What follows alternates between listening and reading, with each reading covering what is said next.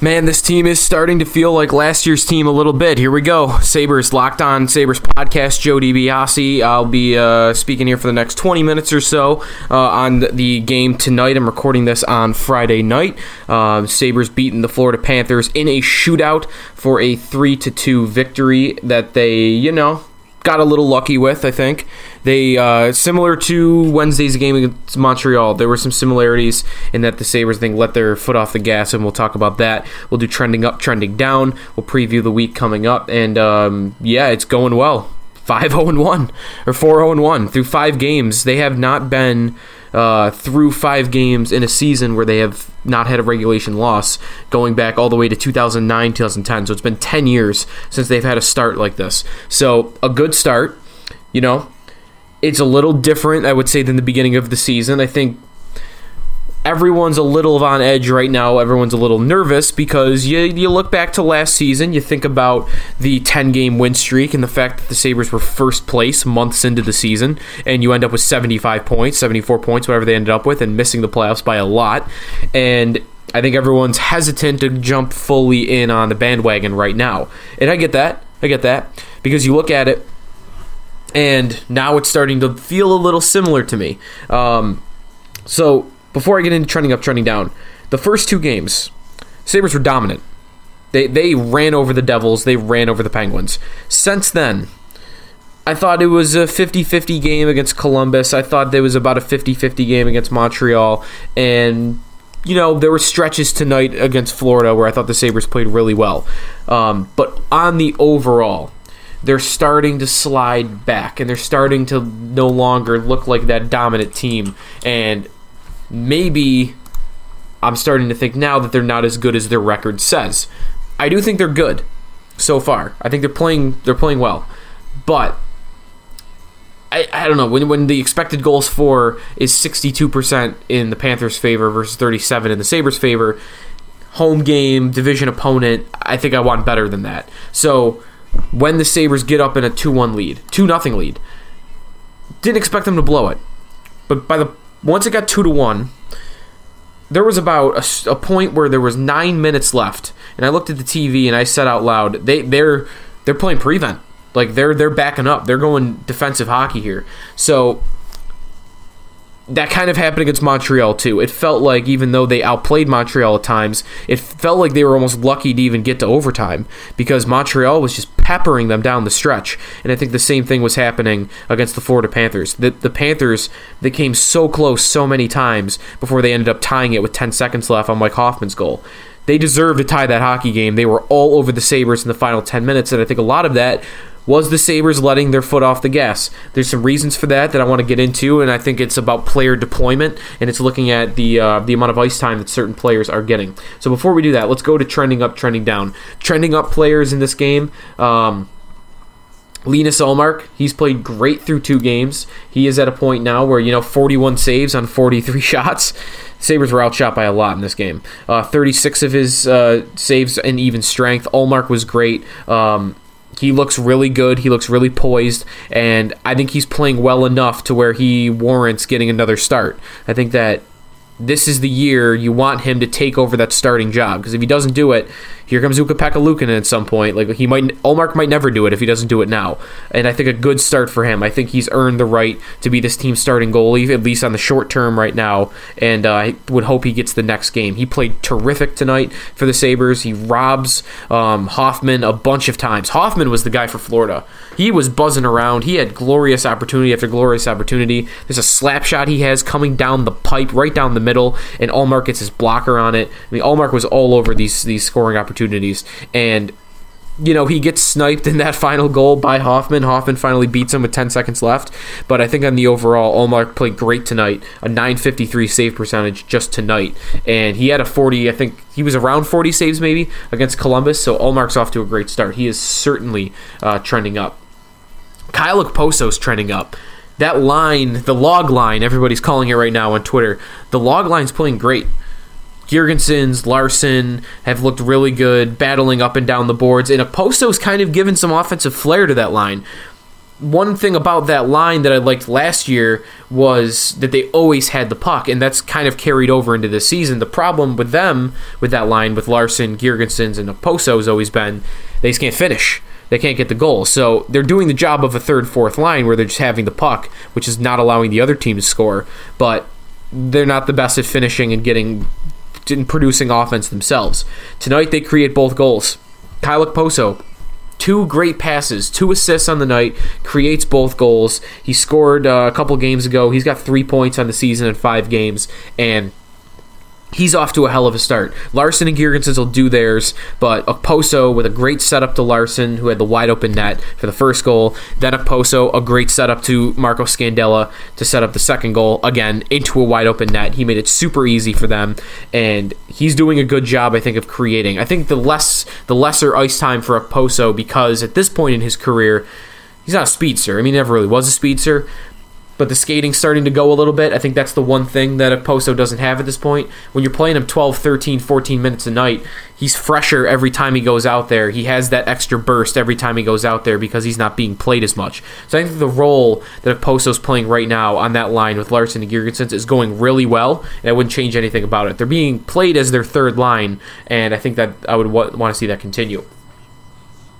Now, one other player that's trending up for me that his ice time, I would like to see it get a little bit higher, is Henri Jokiharju. I think that he is seeing the ice really well. He is seeing these passes come open before they become available to him.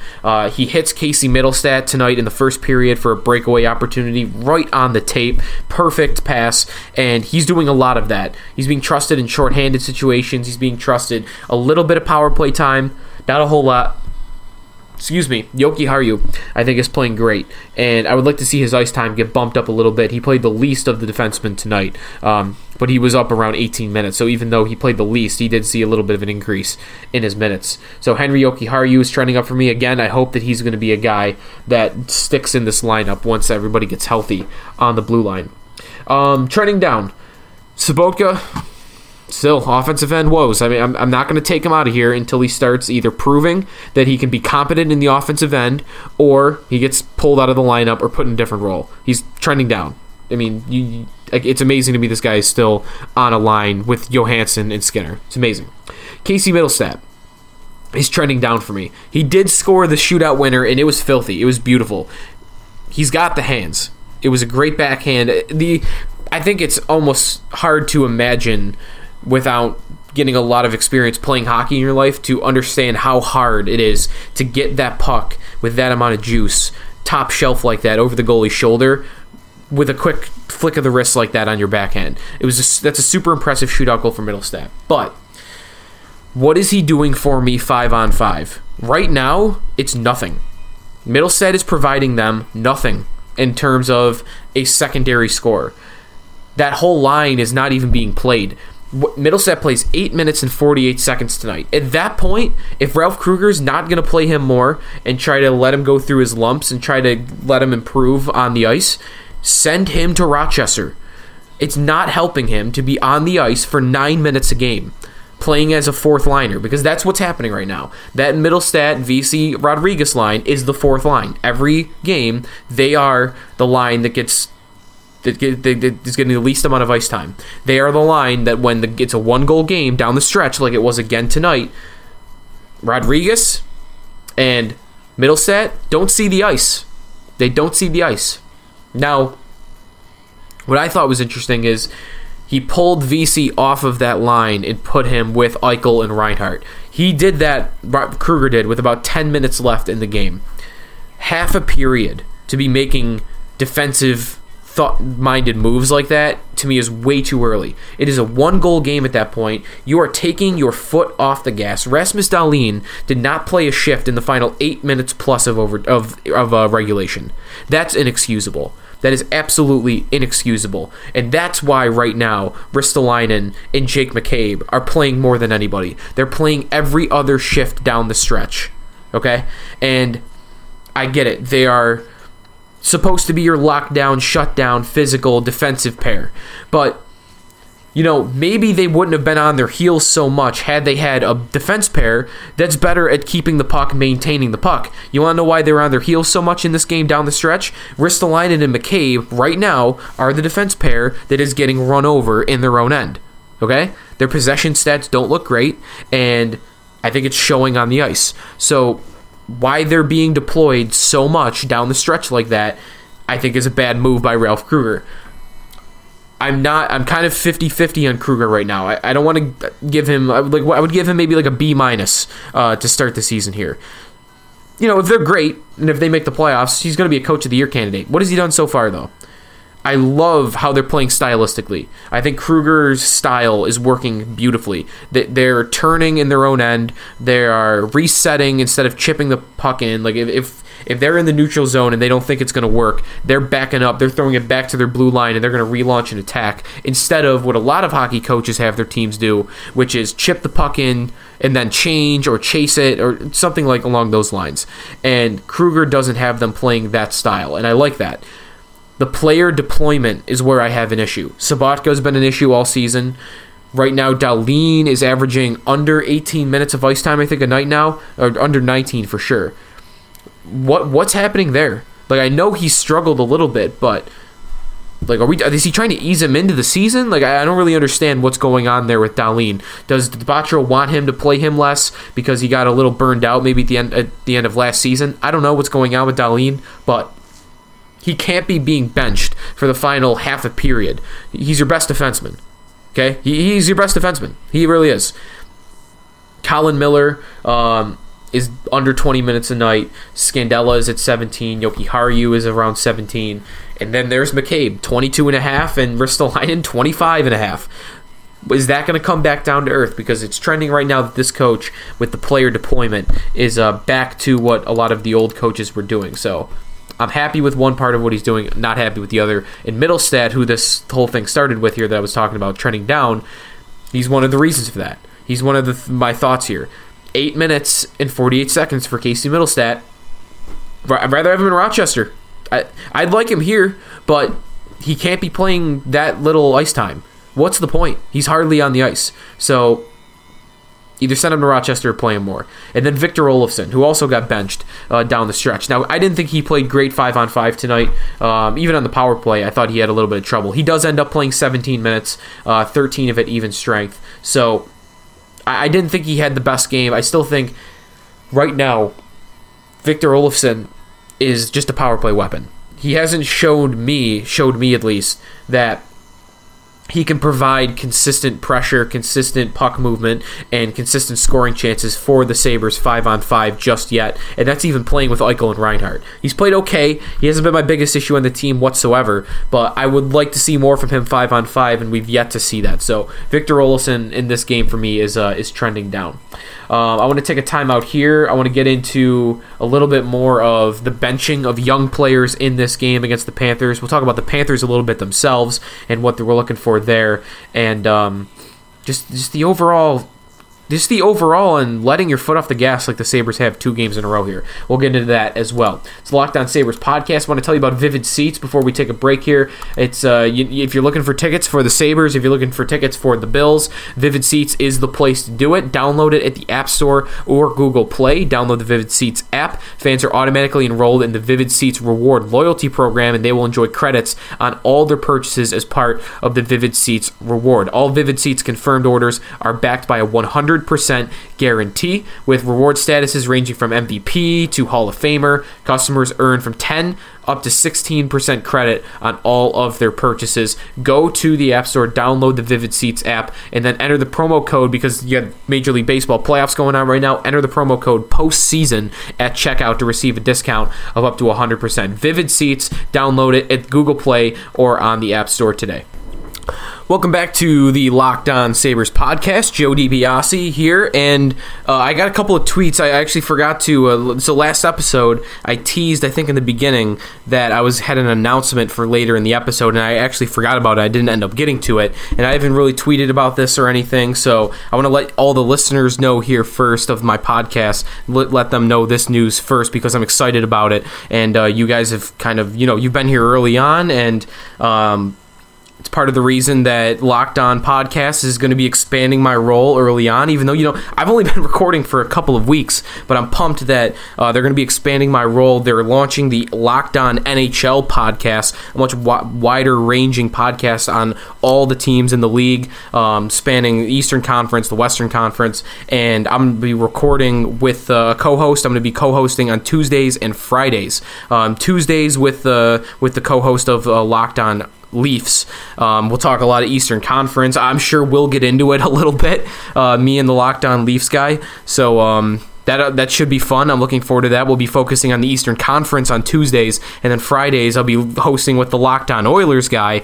Maybe little McDavid Eichel back and forth. Maybe that could be a little heated too. We'll see. Though the Oilers are off to a great start too. So on Fridays it's going to be more league wide based. So I'm really excited. I'm going to be co-hosting the Locked On NHL podcast, and we're hoping to start next week. So keep an eye out for that. I'm pumped up, but I'll have more details on Twitter at SneakyJoeWGR or on the podcast here if you're interested. So I'll let you know, but I'm really pumped. Back to the Sabres game tonight. Remember, I'm recording on Friday night here. You're probably listening to this on Saturday morning or maybe Saturday night, the weekend. Bills are off. Get your little Sabre fix in. What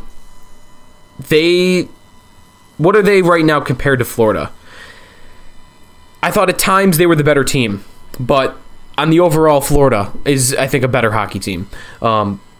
Bobrovsky in net is a whole nother animal for them now. Like, they are a good team. They kind of remind me of almost the Sabres and Montreal put together. I think the Sabres have the top-end talent, and Montreal's kind of got the depth as well as the goaltender. And Florida kind of has all of that. They have the top-end talent with Barkov and Huberdeau and Ekblad, and they have the elite goaltender and Sergei Bobrovsky. Then they have the depth with Vincent Trocheck and Dadonov and Michael Matheson. Like, they've got all of these guys. Mark Pesic's a healthy scratch, and I think he's pretty good. So they've got a lot going well for them right now, and I think they proved tonight that, in my mind, they are right now a tier above where the Sabres are. I think Buffalo and Montreal are in the middle of the Atlantic Division. I think Florida is closer to the Torontos and the Tampas and the Bostons of the world. Now, they're not off to a great start at all. They've only played, 3 games here? 4 games. They're 1-2-1. They've got 3 points in 4 games. The Sabres, for comparison, have 9 points in 5 games. But at the end of the day, even though the Sabres have a 6-point lead right now, which is actually a lot, and a big margin in goal differential, Florida is still the team I think at the end of the day will be better. I think at the end of the season, they'll end up with more points. But, with this start, the Sabres might make it close. A 6-point gap is not nothing. So I do want to give the Sabres some respect for the early success they've had in the season here, but I think Florida's legit, and even though the Sabres won this game, I think that Sabre fans got an up-close look of what the Panthers are going to look like with Joel Quenneville, and I think they're a good hockey team, and I think the Sabres were a little lucky to be ahead in that game like they were, and even to only give up 1 goal at the end. Florida was all over them. They so easily could have had 2 or 3 goals in the final 5 minutes, and the Sabres could have been walking out of there with 0 points. But Ullmark, great game, and he was a big reason they won tonight. That's why I had him trending up. You don't like to give up a point to a division opponent like that. You give up 1 point, you're 10 seconds away. The biggest issue I had tonight was letting off the gas in the third period. I don't understand it. This was a thing fans got on Lindy Ruff for a lot. The Sabres would get a lead and they would back off and go into prevent mode. And Ralph Kruger has done that for 2 games in a row. And he's done it while playing guys like Ristolainen, Jake McCabe, Johan Larsson. They've been almost double shifting these guys. And I like Larsson. I think he's playing great so far this season, but we're double shifting that guy? Really? And I think I would like to see a little bit more aggressiveness. I would like to see, hey, there's 7 minutes left in the game and you're up 1. Put Middlestats line out there. Go try to score. Put Dahlin out there. Let's try to score. Dahlin should be a no-brainer. But put some of the offensive guys out there and let's not bury our heads in the sand and just try to grind this out. Let's go try to win it. And that has not happened for 2 games in a row here. And Montreal got a point because of it, and Florida got a point because of it, and I hope that that's something Ralph Kruger will take a hard look at, and he'll change the style and the mentality of backing off like that when they're up late in the third period. But you look at the Sabres start so far this season, and it's hard to be mad. I mean, they're 4-0-1. Whatever. Like, you've looked great in half your games. You've looked okay in the other half. So I'm fine. The season is going really well. I'm excited, and I just want to be in a race at the end of the day, right? Like last year, they didn't even get to the race. They had such a great start. It's amazing that they weren't really in it down the stretch. I just kind of want to be there. I want the Sabres to be in it down the stretch, and they're setting themselves up to do that here early in the season. The only team with more points the only team with more points in the Sabres in the league right now is Carolina. It's funny, you look at the NHL standings actually right now, and it looks like 2006. It's the Sabres, Oilers, and Hurricanes at the top, and then the Ducks. So it's kind of funny how that's going right now. I don't expect that that's going to continue, but that's how it's gone so far. Quick look at the box score before I get out of here. Jack Eichel plays 25 minutes on the night. He doesn't show up on the score sheet. The best players on the score sheet were Girgensons with 2 assists, Okposo with 2 assists, Larson with a goal, Marco Scandella with a goal. Linus Ullmark, I mentioned him earlier. Excuse me, it's late. Linus Ullmark, 41 saves on 43 shots. A good game from him. You look on the other side, Bobrovsky, 30 saves on 32 shots. Evgeny Dadonov, who I think is a really good player that not a lot of people know about, 1 goal and 1 assist. Mike Hoffman gets a goal, finally. He had 9 shots in the game. When I said Ullmark was owning Mike Hoffman, he was 8 for 8 on Hoffman until that last one. So Hoffman gets 1 goal, 9 shots on goal, led the game. Huberdeau with an assist for Florida. Vincent Trocheck with an assist as well. The Sabres stats on the season, you've got right now Kyle Okposo, 3 points in 5 games, 1 goal and 2 assists. You've got Zemgus Girgensons, it's got a few points now. That line with him and Larson, I think, is looking good. Girgensons has got 3 assists on the season, no goals. Larson, by the way, should have had 2. I don't know how he misses that wide open net at the end of the second period. It would have been awesome. The roof would have blown off that place if he would have scored 2 goals on the same shift. Larson's got 1 goal on the season. He did not have an assist earlier in the year. So that's the score sheet. And then quick other look at ice time. VC, 9 minutes, 43 seconds is interesting. Skinner plays over 20 minutes. That was a jump for him. Reinhart, 24 minutes. That top line's playing. Eichel and Reinhart are being played a lot. 24 minutes for Reinhart. Eichel, 25. Marcus Johansson, 19. Let's see here. Olofsson, I mentioned 17 minutes earlier. Sabatka, 15 minutes. What else is there to say? 15 minutes of ice time. Whatever. Colin Miller, 19 minutes, 50 seconds. I'd like to see that a little bit higher. I think he should be playing more minutes than Ristolainen at the end of the day. So we'll see, I guess, if that ends up happening. All right, thanks everybody for listening to the podcast today. I'll be back in a couple of days to get another one for you to preview the week to come for the Buffalo Sabres. They've got a matinee game on Monday afternoon for Columbus Day, and then they'll head out west to do some West Coast games. So we'll talk then, and thanks everybody for listening, and I'll have more details on the Locked On NHL podcast, which I'm really excited about. So guys, I'll let you guys know when I know more about that.